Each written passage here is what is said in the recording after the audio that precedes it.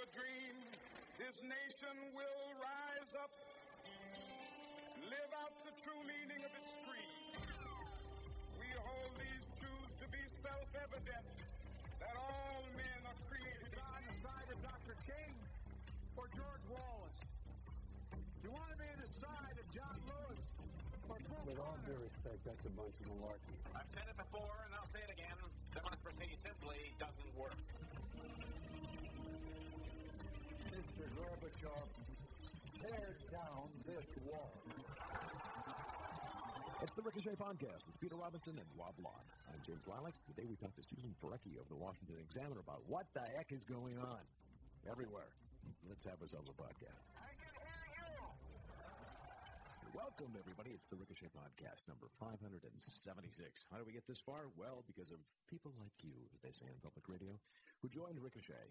What, you haven't joined Ricochet? Do so now, ricochet.com. You can be part of the most stimulating conversation and community as well on the web. It's a sane place, and in these days, we need sane places. I'm in the same place, currently, at least, of Minneapolis, where it's beautiful and snowy.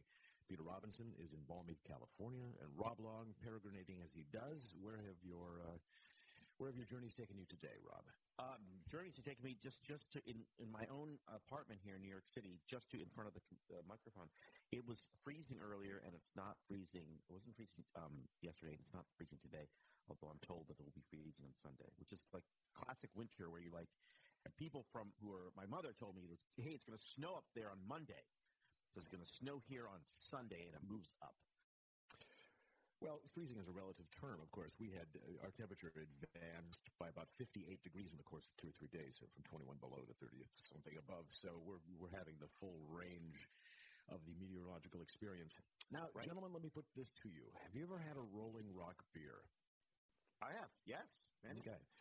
And on the back of the Rolling Rock beer is an enigmatic message that people have attempted to code for years. It's brewed in the glass-lined tanks of Latrobe, etc., and then scrawled over it are the numbers 33, which some people believe is a reference to prohibition. Some people believe is a reference to the number of words in the copy that was scrolled by somebody at the office, and it made it into the final design. But it turns out that all those years ago, Rolling Rock beer was predicting the poll ratings of Joe Biden this month.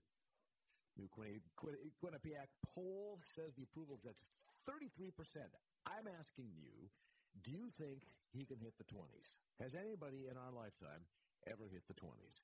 I don't know in modern polling. I mean, the problem is that the old polling wasn't as good as the modern polling is, and the modern polling, even the stuff that we read and we see, isn't as good as the stuff that the president is getting, because they spend more money, and the more money you spend on polling, the better the number. I suspect that his actual number is so low internally that no one wants to talk about it. I mean, if they did, I mean, the weirdest thing is that when a president is in such free fall as this one is, so incredibly disastrous, you see it, you can tell it. There's this panic in that White House. There's a panic in the administration. There are people leaving. There are people going to spend more time with their families. There are people writing books. There are people talking to the press. There's just all sorts of chaos. I think this one might be so chaotic that there isn't even that. Well, Peter, let me ask you. Do you think is the speech that Joe Biden gave this week, does that fit a man whose polls are so deep in the septic system that he's trying to reach out and build bridges? You have very beautifully put your finger on it, James. The polling is low. As Rob suggests, it's probably even lower on the good polls that they're seeing.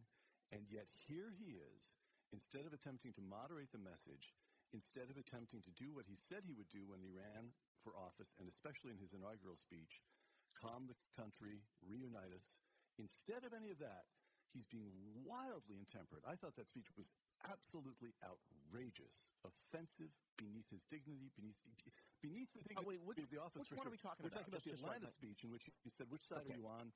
Are you with George Wallace or Bull Connor? If you vote against the Georgia law, which, as we all know, because it has been said 100 times, will permit looser voting rules than exist right now in Joe Biden's home state of Delaware. What I'm getting at is what James just teed up so beautifully, and I'm sure he wants me to get at, is that their behavior does not make sense on any conventional understanding of American politics at all. As best I can tell. So you begin with the rule that people respond to incentives. They must have decided that and again, here we are a little over a year into this presidency, and we don't even know who they are, although we can be pretty sure that it is a they and not a he, because the president has so little energy and he seems to get confused, all that we've already talked about. Whoever they are, they seem to have decided that they're going to lose Congress next November. That seems to be baked in. And so what are they trying to do? They're liberals. They're trying to lay the predicate for a real bloodbath of a fight in 2020. Honestly, I have to say, after having spent my entire adult life around politics, I am just baffled. Even ideologues, once they reach that height of American politics, have almost always learned the game, that to get things done, you moderate, you deal with Joe Manchin beginning a year ago. You don't start insulting him beginning a month ago. So I confess I am baffled. Yeah, it's a very strange thing because I think they are looking forward to losing the House and the Senate. That is their only way out, is to have this sort of direct oppositional sort of, although I suspect, and I can't imagine Joe Biden's going to run again, but have that direct oppositional kind of clear line. That sometimes presidents like that, when it's like, I just would rather do nothing but be able to point to an enemy. His biggest fights are with his own party. That is a sign that there is trouble. The Democrats have a majority in the House and an effective majority in the Senate. And the Biden administration and the Biden agenda is stymied. He can't point, as other presidents have done, to the evil Republicans in the House. He can't point, as other Democratic presidents have, to the ancient and ossified bigots of the Republican Party in the Senate. He can't do that. His biggest fights are with Kristen Sinema and Joe Manchin, and with his own COVID policy, in my view. But that is a sign that this guy is in big bad trouble. All he has to do is make peace with his own party. Right. He doesn't even have to moderate. He just has to go to Joe Manchin, Kristen Sinema, who are democratically elected Democratic senators in the democratically controlled Senate, and make a deal. And he can't do it. And I think he can't do it because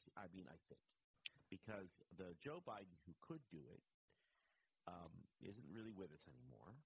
Yes. And the team that Biden, and the team that has around Biden is inexperienced and young and liberal, and they don't understand that like a lot of young conservatives do, by the way. They do not understand that actually no in America you have to take the B- C+ version of what you want. Right. You're just going to have to eat that special kind of cookie. That's how you get what you get, and they're just not doing it. And Biden isn't present enough to pound the table and say it's okay. What does Joe want? Let's give it to him. Right. Something like that makes sense. The only thing. Something like that certainly has to be what's happening. The only thing that I can think is that what we have here is the charge of the Light Brigade. Because these kids, the people who are running the White House, aside from the president, who, as you say, is no longer really present, are young. So it's pure ideology. And if we're going to go down, we'll go down in a magnificent cavalry charge. But of course, they're thinking, we won't really go down. We're in this town to play this game for 3 or 4 more decades. So maybe the charge of the Light Brigade isn't quite right. Maybe it's the Barry Goldwater campaign in 1964, where everybody, including Barry Goldwater, knew that he was going to lose, and that in some way permitted the campaign to become even more ideological. We're just putting down markers for young conservatives, for the Republican Party of the future. And so said many of the people on the Barry Goldwater campaign in 1964. And these people may be saying, okay, we're going to go down, but there's a new Democratic Party borning, and we're going to be part of that labor. And if it costs us Joe Biden, well, he's already gone anyway. Don't you think Something it's weird? Like that? Don't you think it's weird, Peter, this kind of tone deafness to it, the idea that nobody nobody believes, really, that this voting business is the safeguarding democracy for the future. Nobody believes that, and except maybe some very, very, very young people in the White House, but nobody believes that. Maybe Joe Biden in his twilight believes it, but nobody. It's sort of crazy on the face of it. I mean, the voting processes in Pennsylvania, Delaware, and California, everywhere else, and I think even Mississippi are slightly more restrictive than they were.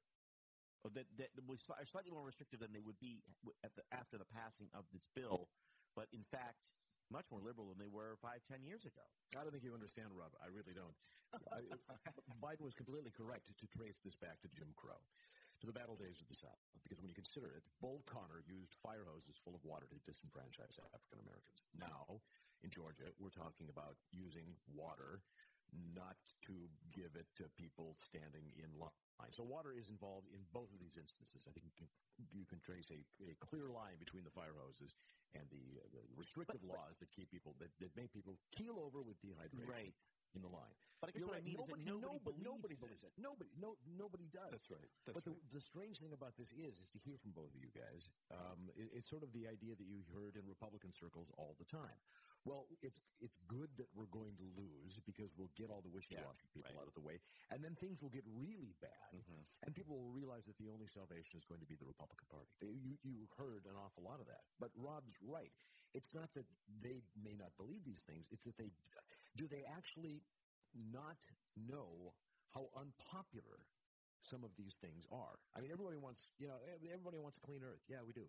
Does that mean that they want $7 gasoline, intermittent power, forbidding people to have gas stoves or Weber grills in the backyard? No, none of the particulars of these things are popular at all when people dig into the details. So what are they thinking then? That they'll lose? Good, we'll lose, we'll clear, we'll scour, and then we'll come roaring back with this package of stuff that isn't popular with anybody. Goldwater stuff may have been scary to some at the time because it was, he's going to, the daisy, the nuclear war. But how many of the things that they were actually attempting to bring to the American people later through a reconstituted Republican Party were that unpopular in the sense that they directly affected your life in the way that the price at the pump and the lack of stuff in the grocery store does? Maybe, but I mean, the Goldwater theory was wrong then. Republicans were wrong then. The greatest, most indelible, most unreversible institutions of the liberal welfare state happened after 1964.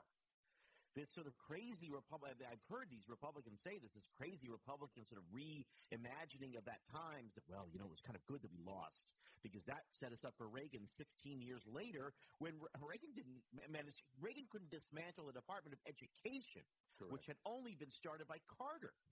So losing is never good because the rules do not change when you win.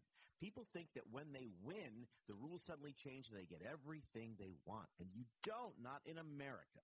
You don't get everything you want. You still have to make a deal with the jerk on the other side. Spoken like a man who wrote a great sitcom script and then got notes from the... Yeah, sure. You always get notes. Always get notes. Briefly on the point about Goldwater was, the point I was making about the campaign was they believed they were going to lose anyway.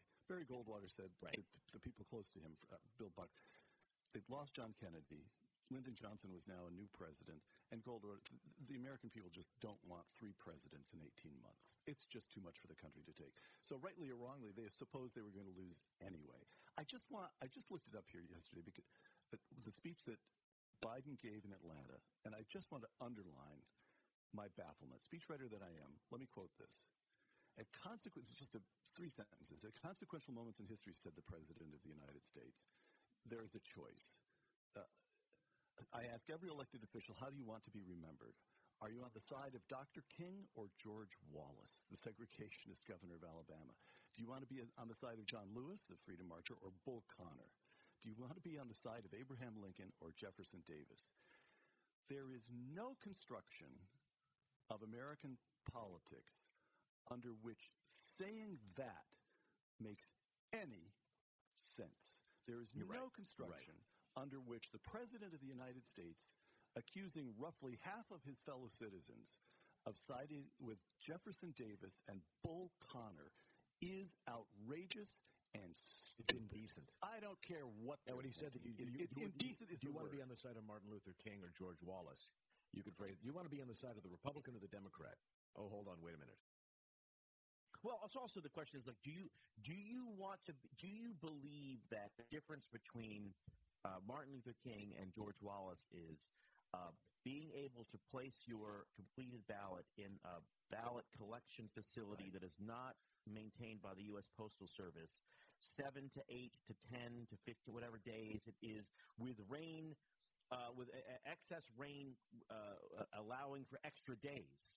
I mean, the problem with all of this stuff is, like, and I really do believe it's both parties have this. I had dinner with our old friend last night, Troy Senek. And we started early. We ended very late at a great restaurant downtown, and we talked about everything. But one of the things we were baffled by is just the exhausted, out of energy, out of ideas, political apparati in America. They're just so tired. Like, you look at the Republican Party, it's so tired. And the Democratic Party is so tired. But this especially is tired, all this voting stuff, because it never accepts the fact that voting participation in America in 2020 and 2016 was soaring. Midterm elections exactly. is soaring. There are more Americans participating in voting now than if I'd said to you 15 years ago that it was going to be 60% participation or whatever it was. You'd have looked at me and said, my God, how great things must be. How great everything must be. Because we never would have imagined that. We thought it was going to go down to 40 or 30. Could you even say, we said you could Google this in the New York Times, could we even say in the future that a president was actually elected if only 20% of Americans participated, or 30? And that was the biggest, because that was a gigantic crisis for us. And now there are so many people voting that we've decided to create a crisis equal to the Voting Rights Act of the 60s. And I think people just they just don't believe it anymore. And and a couple big, and I would say the other big thing, which I don't think we talked about, or did we talk about Sonia Sotomayor briefly? Go right ahead. At the oral arguments last week at the Supreme Court, she said something for vaccine mandates and mask mandates. She said something so phenomenally stupid. Yes. So inexcusably, so actually, I mean, unfortunately, it's not actionable because she's in the court of last resort. So there's no place to go to have her overturned. Said something so dumb about COVID. 100,000 young people, she said, have serious COVID, many of whom are on ventilators. That is categorically false. And it is disqualifying for this person to be rendering judgment on this case. She should recuse herself for her stupidity. She's as dumb as people going and drinking ivermectin from the veterinary supply store. And no one will say it. Everybody shrugs, but the American people do hear it. And they hear this hysterical moron, and the Supreme Court, she's one of the handful of most powerful people in America, a regulatory function at this point, because she's judging, they are adjudicating whether you have to wear a mask, you have to have, or a vaccine mandate. So she is a regulator now, and she's that dumb. And then you have the President of the United States screaming about voting rights and enfranchisement at a time when there's record participation in elections. And I think the American people are just saying, my God, we need a different channel. We need different noise. This noise no longer works for us in both COVID and voting and all the crises. And I would say, because I'm opportunistic and I know I've talked too much and I'll shut up now, I would say now is a perfect time for us to talk about how terrible the schools are and how crazy all this environmental nonsense is, because it's the same playbook they have, which is to say, if you don't give money to the schools, your children are going to be reeling in the streets, and if we don't, as James says, pay $7 for gas, we're all going to die when a glacier hits. Now it's perfect because they have no new ideas. They don't even have any new warnings, and I don't know. Seems like an opportunity where I engage in Especially since we spend a tremendous amount of money on the schools. Millions and millions and millions, billions of dollars. And the schools aren't any better. They haven't done anything about their ventilation. They're still complaining about not having. Where did the money go exactly? Where did the money go? Yeah. You're absolutely right. People look at the voting stuff and they realize that it's not that we have record amounts of people voting. The problem that the other side believes is that the wrong people are voting and that you have to arrange things so that the right outcomes occur. The ideal outcome is for everybody to sit at home being paid by a universal basic income, not working, pursuing their life as a cowboy poet, having somebody come to the door and harvest their ballot for them, and what happens to the trillions? I mean, if you gave me those billions of dollars and said, fix the schools, I could actually start to do something probably in an hour, although I would have to change my wardrobe, frankly, because you have to impress people. You got to look good. The other day, for example, I was looking for a shirt that matched this tie that I have, and I couldn't find it because they didn't make it. You're stuck. No way to fix that. Well, you have to walk around looking like a fool. You'd be surprised. What? So, yeah, I was looking for a particular color, a bright color. I love bright-colored shirts, what Catherine Lopez from National Review used to call my male stripper wardrobe. Well, I couldn't find it because I'm at the whims of the stores, right? And even if I could, there's no guarantee that it would actually fit like I wanted it to fit. Who wants to be at the mercy of these things? Listen, when it's, if you're finding a signature color that you like, whether you want to find a more flattering cut or you want to get a new statement piece, the right details can take your wardrobe up a notch. This year, let Indochino take care of your 2022 style edit. You can customize everything from suits to shirts, from chinos to bomber jackets at prices more affordable than you might expect. It's time to get a wardrobe personalized to your style and taste without spending a fortune. Each piece is made to your exact measurements, and you can customize every detail. Choose everything about your suit, including the fabrics, the label, the monogram, statement linings. You can create a suit that fits you and your style perfectly. Best part? Indochino suits start at just $429, and shirts from $79 with all customizations included. What do you mean by customizations, you may say? Well, you go to their site, and it's like having one of those old guys from the movies with a tape measure around his neck and the little chalk who does all the work. Trust me, going to buy a shirt online is never like this anyplace else that I've experienced because the questions they ask ensures that I'm going to get something that fits me absolutely perfectly and looks great as well. So give yourself a style edit that sets the tone for the rest of the year with Indochino. Get $50 off any purchase of $399 or more by using the promo code RICOCHET at Indochino.com. That's $50 off a purchase of $399 or more at INDOCHINO.com. Promo code RICOCHET. You're going to love it. You're going to look great. Oh, the compliments you'll get. We thank Indochino for sponsoring this, the Ricochet Podcast.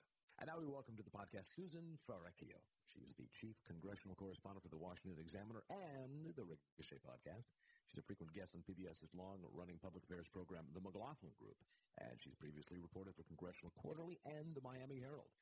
Follow her on Twitter, if you will, at Susan Ferrecchio. That'll be in the notes on the site. Susan, welcome back. And I have to say, we're both old newspaper people. Do you miss the hustle and bustle of the newsroom? How do you think that the Miami Herald would be handling things today? Would there be a buzz there as they realize that the Joe Biden administration rolls on, chalking up one triumph after the – I'm sorry.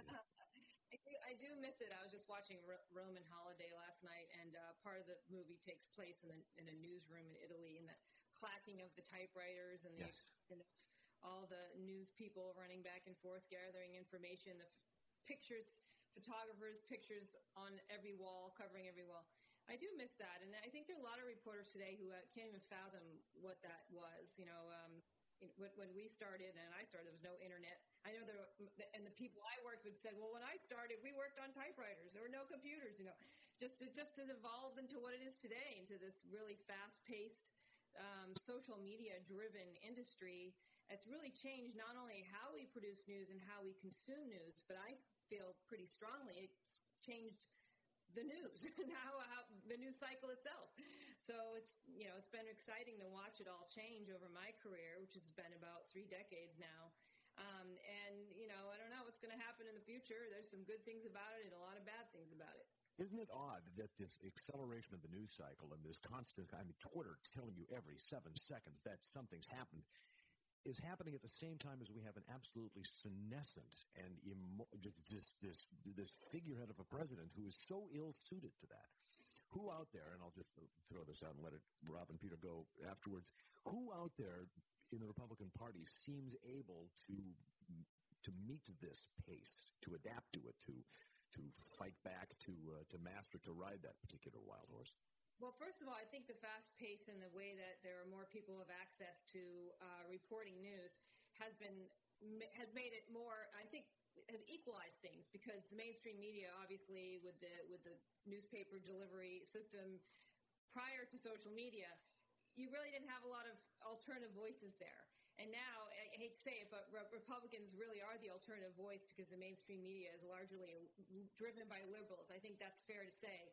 So that's been a great opportunity for the Republican Party to reach an audience that otherwise they couldn't get to. And I think there are a lot of Republicans who have jumped right in, certainly not all of them. Let's face it, there are members of Congress who walk around with flip phones still. So there are people who haven't really caught up to it all, including Lindsey Graham.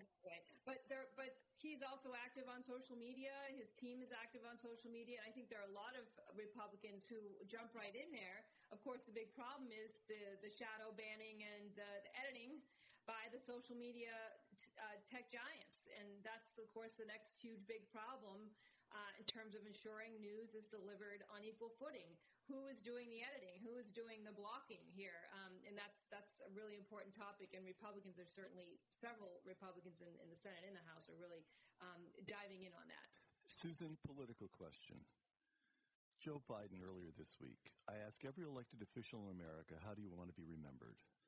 On the side of Dr. King or George Wallace? On the sides of John Lewis or Bull Connor? Do you want to be on the side of Abraham Lincoln or Jefferson Davis? What could he possibly have been thinking? He effectively called half of Americans George Wallace's or Bull Connor. What on earth could possibly have been the political point of that speech? Well, 2022 was the political point of that speech. For Republicans, it's always, and Democrats, both parties, it's always the path to the next election, how to regain or maintain power. So Democrats are looking ahead to 2022, thinking, how can they maintain power? They feel like these red state voter integrity laws are going to diminish access to the voters that they think will keep them in office. Therefore, they feel like the only way to do that is to pass these partisan election bills, get them across the finish line, and that will give them a chance to stay in power and keep trying to pass their big agenda that so far has not gone anywhere, really. And that's what he had in mind. By getting up there and comparing the current voting system in these red states, particularly Georgia, where there's an important election happening that could determine the balance of the Senate. Right. If he says, look, these laws are George Wallace, these laws are racist, this protects them in two ways. It can get their base out. I think that's what they have in mind. Could perhaps, in their view, find a way to push this rules change in the Senate and get their bills across the finish line. And three, if they lose, which is a real possibility right now, let's take a wild gander at what they're going to say if they don't win. They're going to say the reason they didn't win is Republicans stole it from them through these election laws that restricted voter access. They've already laid the foundation for that argument now. And it was really, that to me was the heart of what Biden was getting at during that speech. I don't think he wrote it. I think it's, obviously, right. Really, he could barely deliver it. He certainly didn't write it. Yeah. Right. So I think that's what the Biden administration is trying to accomplish, in concert with House and Senate Democrats who are about to lose control of Congress. So wait a minute. I'm sorry. I'm going to put this in a provocative way, and I'm going to use the T word. So, Rob, you can take your headphones off right now for a moment if you want to. So they are accusing Donald Trump of preparing to steal the next election, when in fact what's happening is that they are preparing to claim he stole the election, even as he is now claiming they stole the election, when all the polls indicate that if Donald Trump does win, does choose to run again, he'll win fair and square by at least middling single digits. Now, November's a long way, but so the Democrat, it's this weird projection where they're preparing to do exactly what they accuse him of doing. You're saying that? Well, they just did it in 2016. 2016, the entire Trump administration was about how he stole the election by colluding with the Russians. And then in 2020, when Trump tried to make a claim that there were problems in the election process that undermined credibility of the election, look what happened. And so, of course, a lot more did happen, and that's a whole other story. Right. But to this day, Democrats make the case that people are, providing false information that the 2020 election was rigged when there are certain important questions to be asked about that. All this connects to what I was saying originally. A lot of these voter integrity laws that passed in 20 states now, almost 20 states, we're going back and examining some of the last minute, significant, profound changes to our election law that were put in place because of COVID. Right. They're going back and they're looking at those and they're saying, do we want drop boxes on every street corner, unsupervised, you losing the chain of supervision of these ballots? Do we want to let people vote at do we want to overwhelm the system the way we did the last time with the mail-in balloting and all these other things? Do we want to make sure there's more integrity? Do we want to tighten up the process? Democrats say by doing that, you're now restricting. They liked the 2020 outcome, didn't they? The whole process helped them win. I think that's pretty fair to say. So why would they want to undo that? They don't. They want to keep it all in place. And they say by these states deciding on their own through legislatures elected by voters that they want to change these and tighten up voter integrity laws. By the way, voter ID is wildly popular. Right. It's polled very well. By saying that, Democrats are saying you're going to restrict access. Like they keep going on to the Senate floor talking about how people can stand in line for hours and they can't have water. They can't have water. That's not true. What they want to do is avoid having partisan workers. Electioneering right at the polling booth, right? Yeah. With food and drink and entertainment, whatever they were doing in some cases that raise the alarm bells, poll workers can deliver refreshments to people standing in line. And Democrats never say that. So that they're not being truthful. What they're doing is just trying to scare people. And, they're trying to make it the most dramatic case possible, as any party would do, to try to push these two bills across the finish line. Now, they're not going to pass because it's clear within their own party they don't have a path to do that. So you ask, well, what's the end game? Why does Biden go do this when he knows that those bills aren't going to pass? Why are Democrats still going to take up the legislation next week? I think it goes back to what I started with originally, that the reason they're doing this is to show their base that they're working hard for them. Their base is disillusioned by lack of movement in their big agenda liberal wish list items. And two, it certainly lays the groundwork for them, since things are looking dismal for them in 2022, although it's too early for Republicans to claim victory, certainly. If they do win, Republicans, Democrats have laid the foundation for discrediting the Republican victory in 2022, and I can promise you that will happen. Right. I want to set up Rob, because he said a couple of things that are going round and round in my mind. Anyway, here's the question to you, Susan. We'll see if Rob wants to come in and sort of elaborate on it. Here we are, stuck in this weird, bitter, vicious, poisonous cycle. You stole the election. You're preparing to steal. No, you're the one who discredited. You're the threat to. Meanwhile, Vladimir Putin has massed troops and tanks on the border of Ukraine and forced the President of the United States to engage in talks with him about Ukraine. It's sheer bullying, and the United States of America is talking, dealing, as a result of a show of force. The Chinese are overflying Taiwanese airspace with fighters several times a week. There is serious stuff going on in the world, and this nation simply is not behaving like a great nation. It's all kabuki politics. There's nothing serious getting discussed or done. Here's my question.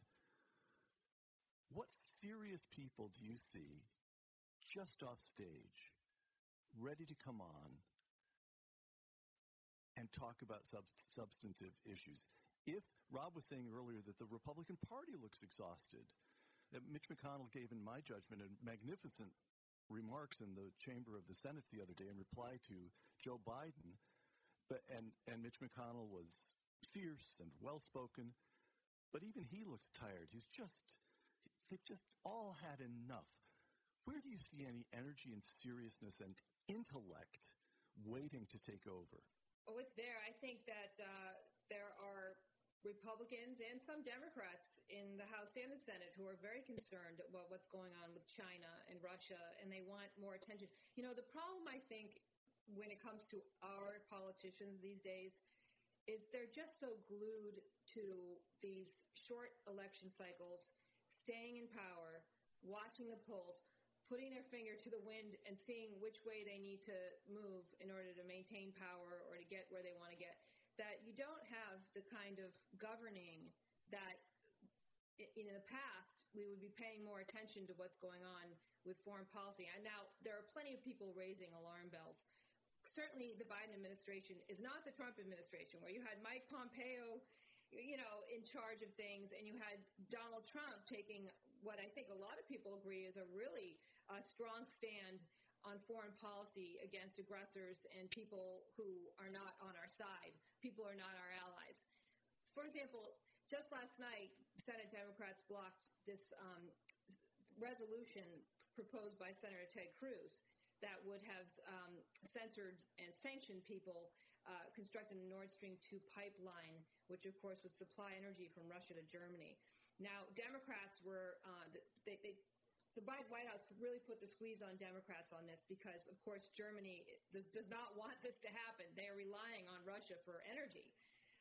And Democrats went along with the Biden administration. They blocked this thing, and which is surprising. I think there are Democrats who are really equally concerned about this. Look, we just spent years with Democrats on the floor railing about Trump being aligned with Putin, yet they don't even want to sanction Putin. They don't have the willpower to sanction Putin themselves right now.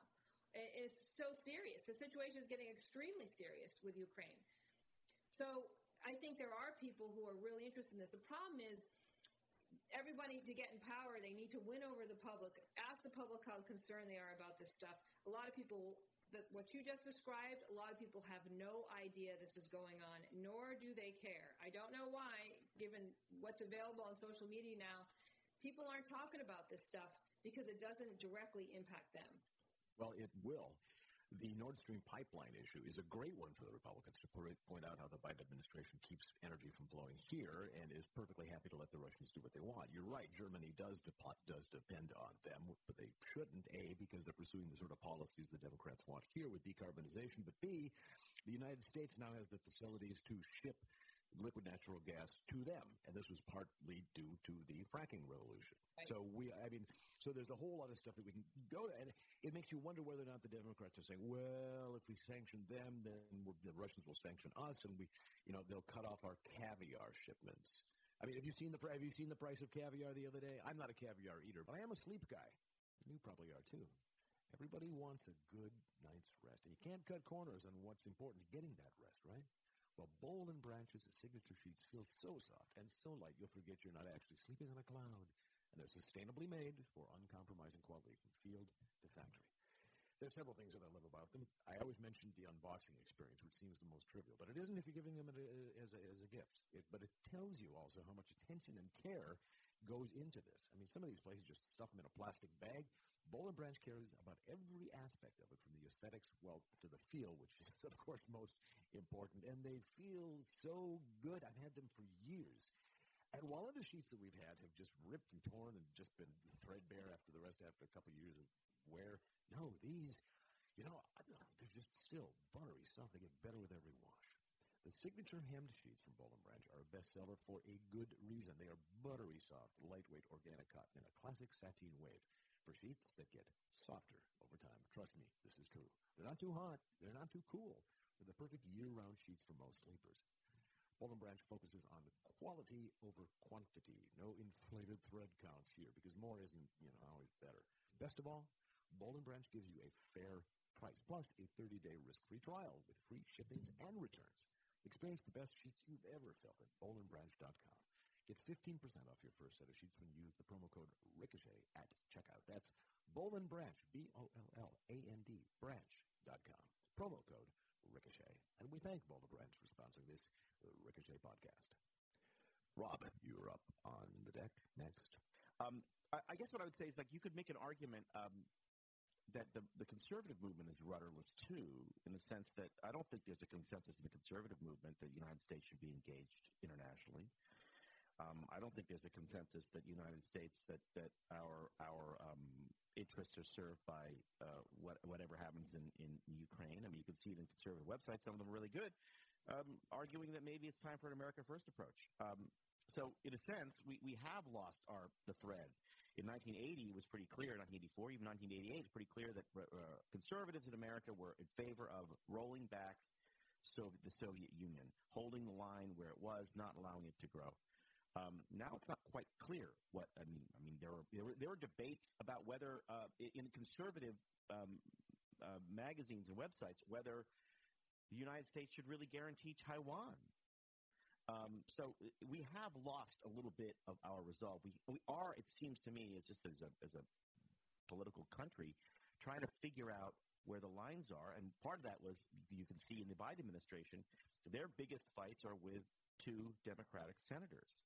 I mean, Mitch McConnell is a bystander in all this. He doesn't have to do anything. He could just sit there and drink tea all day and let the Democrats aim their howitzers at Kristen Sinema and Joe Manchin. So I guess my question is, when you're looking at an administration that is in free fall in the polls, and you're a reporter there, and having a party obviously that's at war with itself.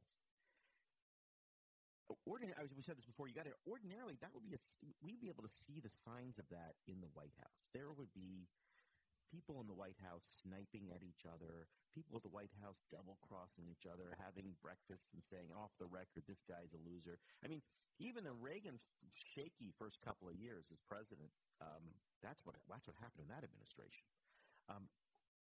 These guys seem like they're all part of a team.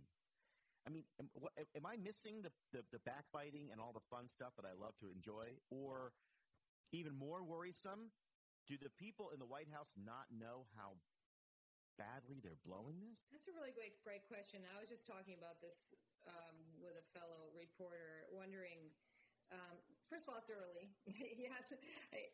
Yes. As the administration moves forward, it's very possible you'll see as people leave. You know, I was just wondering yesterday who's going to write the tell-all book about diminished mental capacity. You know, these things traditionally do happen in administrations. There is sniping, but I wonder if the Trump administration was just so overflowing with that problem that that the Democrats watched that and said, that's not happening to us. It's sort of like a backlash, and I wonder about that. But I think you're right. I think they're sticking to their guns on their policy and their agenda, even though it's not going anywhere, and even though the polls aren't very good. I think they feel like if they could pass this stuff, they could go out and blitz the country with, good news about all the new programs and subsidies people were going to get to make their lives better. That was their plan.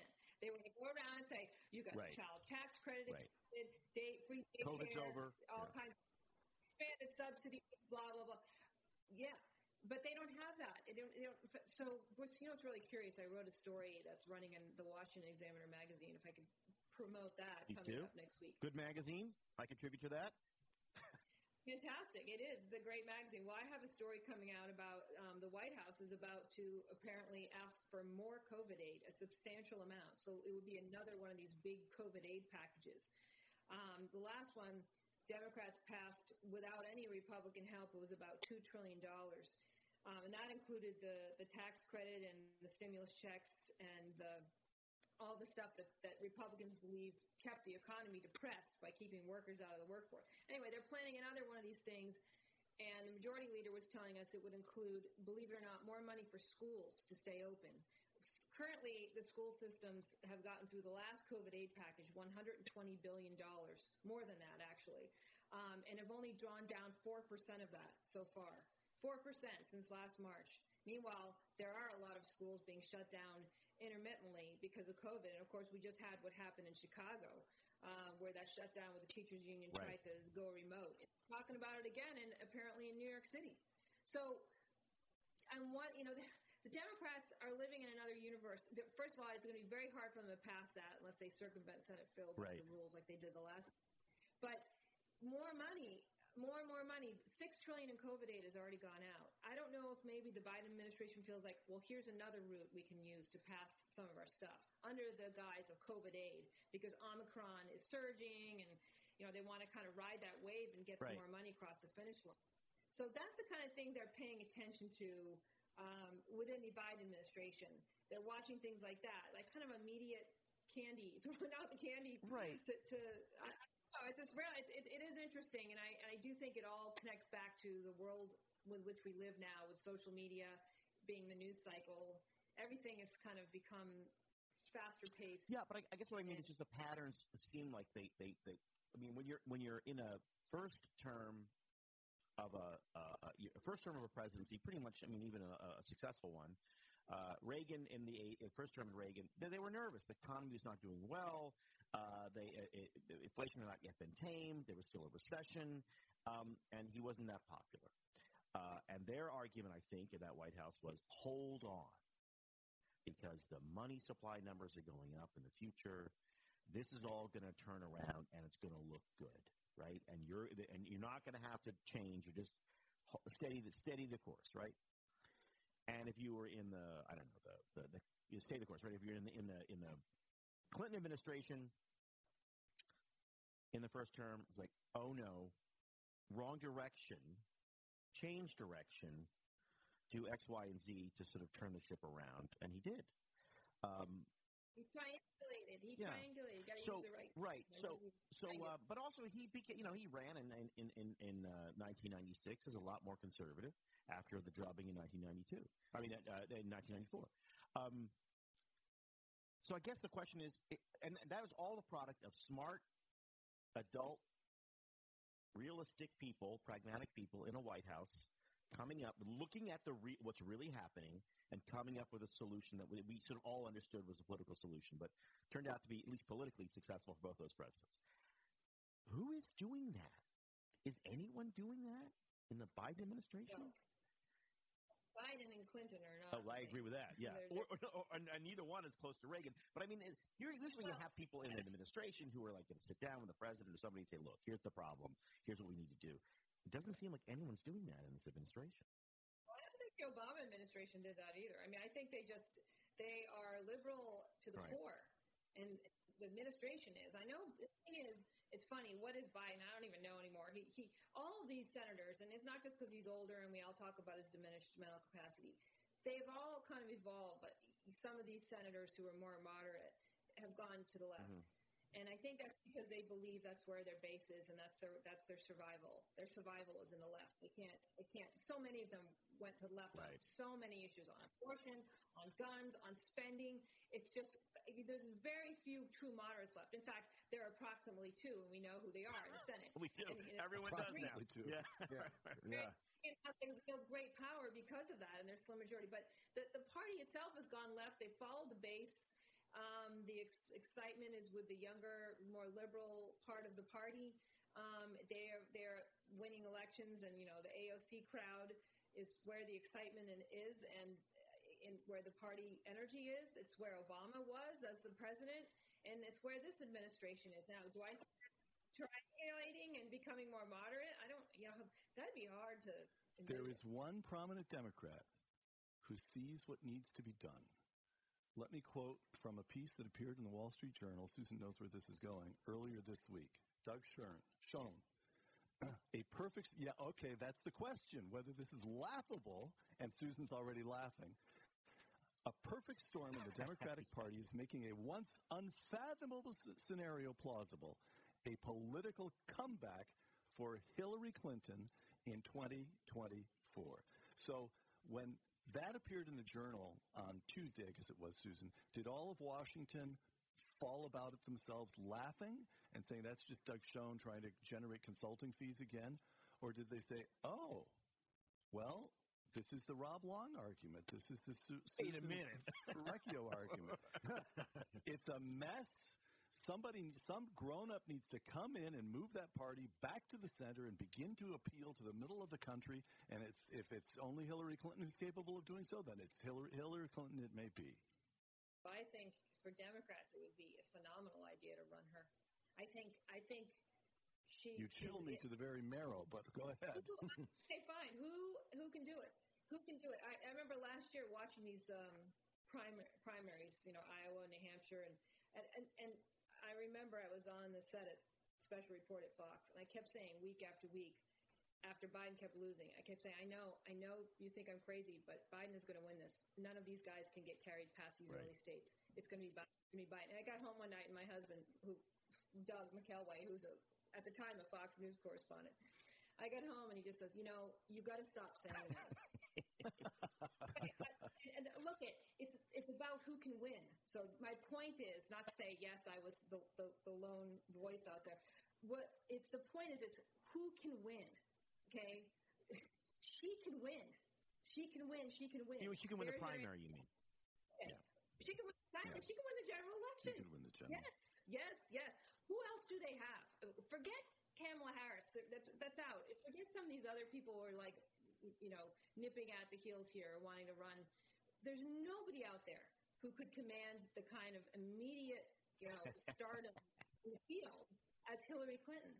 And could she take on whoever the 2024 candidate is, be it Trump or DeSantis or whoever decides to run? Yes, she could.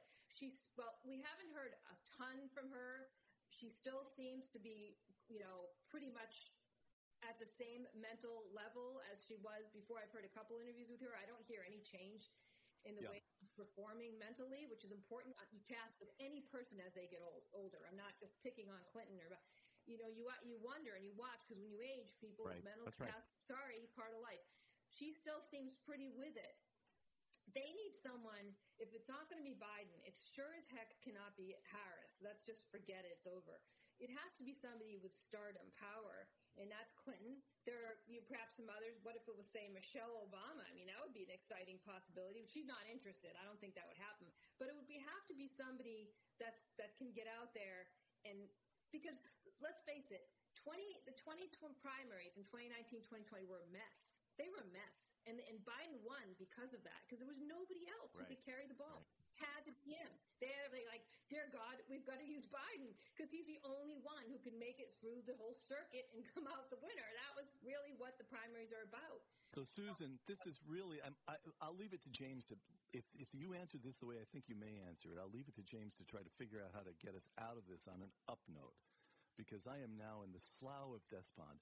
Are you saying that we're headed for a Hillary Clinton-Donald Trump rematch in 2024? Do we have to live through that again? Well, if the networks can make that happen, they will. They will. Watch us save cable news. I think I'd say, you guys, anything is possible. I think you're right. It's just perverse enough to work. The reason that I think that Hillary actually would appeal to an awful lot of people, when you mentioned before that the senators are moving left because they feel that the energy, the power of the movement is on the left, the young folk, that's true. But this is a different set of leftist ideas. Previously, you go back however many decades you want, if somebody was moving to the left, it was on economic issues and some of the social issues that we all had to hash out about civil rights and the rest of it. But now you have an entirely alien culture. You have woke culture, to use the term that everyone uses, which is anathema to most people. And when they see it reflected around them, they're horrified by it. They hate it. They can't stand it. So somebody who tries to tap into that energy runs the risk of dragging with them all of these wokeisms that seem to be infesting corporate and intellectual society. Hillary doesn't have that. Nobody's going to look at her and say that she's going to be the handmaiden for some stridently wokishness. She brings a different kind of annoying leftism. Fresh kind of perspective. Yes. Biden, Trump, Hillary, when we're talking about a rotating panoply of septuagenarians, I don't think fresh is the word that we necessarily want to use. But, hey, if we have to replay Trump and Hillary 8 years down the – oh, my Lord. Okay, well, there's no way I can get out of this to Peter's satisfaction, so I'm just going to thank you. Another star could emerge and change the whole conversation. That person just hasn't surfaced yet. It's not Ron DeSantis? Oh, on the Republican side, for sure. I see. Okay. There's many Republicans who could replace Trump, in my view. I that agree. would jockey for the win for sure. Susan, is there any chance that Donald Trump is saying to himself, I'm having fun now, but when it comes to it, I prefer the game of golf for my final years to running? He'll want to be the kingmaker for sure. He'll want to say, I anoint he'll want to make it his pick, so he's the kingmaker. Don't forget, once those high-speed trains start connecting Chicago with Denver, which is going to happen, I think, by next year, Pete Buttigieg has got a lot to go on. Not only made the trains run on time, he made the trains appear. So, yeah, it's still fluid. It's all fluid. Susan, thanks so much. We got to let you go. We know you have to leave, and we appreciate the time you've given us here in the Ricochet Podcast. We'll see you in the Examiner, on Twitter, elsewhere, and we'll have you back as often as is humanly possible. Have a great day, Susan. Guys. Susan, thanks so much. Have a good weekend. You guys. Bye-bye. Okay. You know, Peter, the idea of Hillary Clinton running again, it's how many times do we have to go through this? It's, in one respect, I suppose for some people in the Democratic side, like putting on an old comfortable pair of pants because, you get a new pair of pants and they're tight and they don't fit, but after you've worn them and washed them 8 or 9, 10 times, so they fit on so comfortably, and Hillary Clinton is that comfy old ragged sweatpants that you just can't throw them out. Hillary Clinton is comfortable for the party. They know her. She like ratty old sweatpants. And frankly, if you're a guy, your wife has probably said, why are you still wearing those ratty old sweatpants? Because they're comfortable, but you know what? You can find comfortable sweatpants that aren't falling apart and stained and disgusting. No, you need to give your butt an upgrade. Give it the upgrade it deserves and lounge like a champ with Tommy John. When you start wearing Tommy John, you're that much more comfortable, so you can do everything better. Tommy John's men's underwear has breathable, lightweight, moisture-wicking fabric with 4 times the stretch of competing brands. And you'll feel the same level of comfort layering their luxuriously soft loungewear right on top. Tommy John's loungewear is so comfortable and good-looking, you can and you will be wearing them everywhere. Trust me, you will. And people will point. Does that man have loungewear under that jacket? He seems to have the bearing of one who does. Hey, with over 17 million pairs sold, Tommy John doesn't have customers. They have fanatics.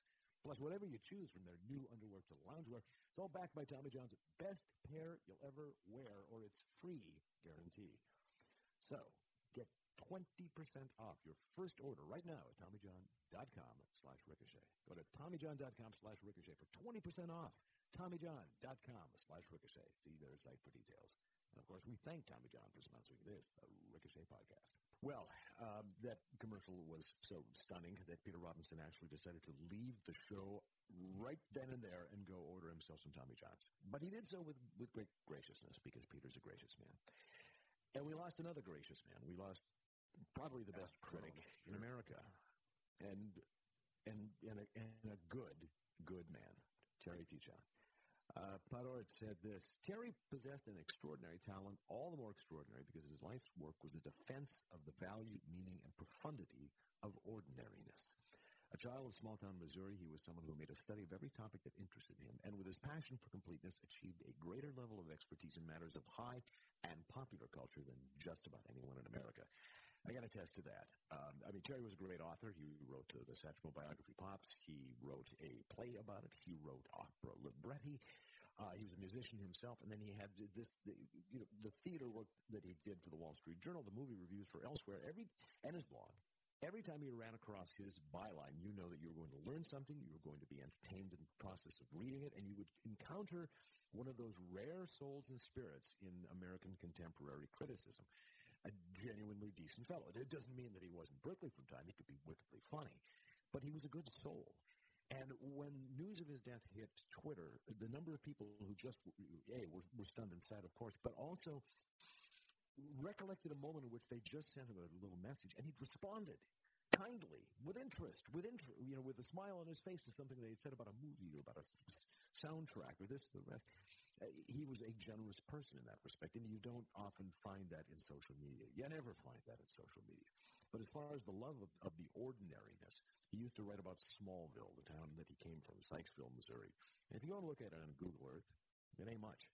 But I understand exactly what he loved about it. And we used to bond about this because I, too, came from my own version of Smallville. About growing up in mid-century time, about feeling these revenant wisps of the culture that had immediately preceded you and being fascinated in middlebrow culture. And just because you're interested in the high, the absolute pinnacle of human artistic achievement, doesn't mean you can't recognize the wonderful quotidian stuff that flows through the American century and provides all these wonderful things, from theater to easy listening music to soundtracks to the densest, cheapest noir. He loved it all and understood it as being necessarily American, and that's why it was always fun to talk with him. And it's a pity that he's gone. That he's absolutely. You said it all. I think that's true. I mean, it was quite a shock and unexpected. But I mean, as a friend of mine said, you get to be a certain age, and then when you hear somebody died suddenly, aside from the normal feelings of regret and grief that you've lost a friend, you say, "Well, sudden isn't bad." No. Sudden, as you sleep, is, as we all would like to have our quietus. What's the old joke that when I want to go like my grandfather went, quietly in his sleep and not screaming in pain like the other people in his car? Screaming in horror, I think it was. Pain seems to have another message to it. And speaking of which, we'll end on a high note, because one of the things that dominated Twitter this week, and it was nice because it wasn't one of those things that the discourse just poisons to death. Somebody asked the question, what's the worst drive in America of at least 3 hours or more? It was tagged with long drive. So I imagine, Rob, you being literally that from time to time in your life, the long drive. Do you have an answer for the worst drive in America? Not really. I mean, I don't know what they mean a 3-hour stretch when you're driving. I mean, the worst drive in America for me was between my house and Burbank, and that was about an hour. I mean, a 3-hour stretch. It's hard across Texas is kind of boring, but it's not a bad drive. It is what it is, and there's there's parts of driving across the plains for 3 hours can be like Missouri, can be it's endlessly flat, and but it's not. I don't know. It's not a bad drive. I guess I would say that the worst drive right now is probably I-40 outside. You're leaving Oklahoma City, from Oklahoma City to, say, Knoxville. That's more than 3 hours. But that's only because of construction and trucks. And there used to be a lot of construction there, and it was just it was miserable. But that's about it. I mean, I like to drive, so I don't mind. I would, I guess I would say yes, 3-hour drive that I really don't like to do and has zero to argue to recommend it is that between my apartment in Manhattan and my mother's place in Baltimore. That's like it's the New Jersey Turnpike, but that's about it. And I'm not even on there for 3 hours. That's basically an hour and a half. I think people who were responding said places like you mentioned before, the Plains, Texas. They didn't because it was boring. There's nothing there. I think you're correct that the bad 3-hour drives are the ones that are urban and full of construction and potholes and honking drivers. But that's the given. Nobody likes that. This is the business we chose. But think of what it used to be before the interstates, when people would have to ply these 2-lane roads on the Lincoln Highway. It was, and you didn't have a radio to keep you company. You didn't have a gas station every 30 miles. You had to worry about your radiator. And now for somebody to complain about, 3-hour drive to Nebraska is so boring. Well, first of all, you have access to about 1 million books that you can listen to. You can just point your car's antenna toward one of the satellite birds that is hovering over this planet with gracious patience, and it will beam back to you any song that you want in the world, any symphony, any old radio show. The entertainment that you can have is absolutely unlimited. And then when you're tired of that after 2 hours, as I always am, you shut it all off, and then you just experience the zen of the plains. And if you're in North Dakota, for example, you may be so lucky as to see an enormous bank of clouds that rivals any mountain range you've ever seen, that shifts from minute to minute, from hour to hour. And you may just realize the immensity of this planet. I mean, when you've gone 3 hours on a flat highway without a single curve, and realize that there's 3 more of those to go, and then 3 after that, you realize how big and great and wonderful and beautiful this place is. Great country. Jerry loved it. Rob loves it. Peter loved it. I love it. And so do you on Ricochet, because that's why you belong to Ricochet, because you're concerned about the country and you want it to prosper. And we also want to prosper Indochino, Bell and Branch, and Tommy John. Support them for supporting us. And join Ricochet today. I mentioned it at the top of the hour. I'm mentioning it at the bottom. It's something that you should It's something you're going to want to Rob, do, too. There's a lot of really cool members-only things. We have members-only meetups online. We have members-only. We're going to have a couple members-only meetups soon in real life, which I'm very excited about. We're going to get back to normal. So you can cast your vote for normalcy, actually meeting like people, unmasked, wherever we have to go, Texas, Florida, let's do it. We're planning those, and also a bunch of new cool member features are coming that I'm very excited about, including the ability to sort of create your own sort of little teleconference, your own kind of radio, basically radio show, but like a conference. Like you and 5 Ricochet members and whoever else is there can join and chat if you don't want to write. And including another one, which I think we're trying to do, which will allow you, if you want, only if you want, and you write a piece that you think is really great and you want to make it available, we are talk to the big syndicator about maybe making some of our members, if they want, member posts available for reprint, which I think is really great. One of the things I said was talking to Troy about last night. We spent a little time just reminiscing about some of our favorite member posts. And, of course, they were always people who sort of laid out their area of expertise in clear, interesting, funny, witty, engaging ways that just gave you an insight that you do not get. And remember, reporters only know one thing, and that's how to work in a newspaper or a TV station. And Americans in general know a lot of stuff, and then that's the Ricochet is a place to share that. So if you are inclined, even slightly, as a member, please make that part of your membership plan. And if you are thinking right now, hey, I've been thinking about joining, I don't know why I would do it. Do it. Strike a blow for normalcy. And we're all going to get together soon. So many good things coming up that you will go to Apple Podcast and you will try to give us 6 stars. Right. You won't be able to, so you'll have to give us 5. And by the way, you can give us 5 stars today. I'm not even going to tell you why. You know why. Go do it. Go do it. You want to do it. It's been great fun. Thanks to the guests. Thanks to Peter and Rob. We'll see you in the comments on Ricochet 4.0 next week.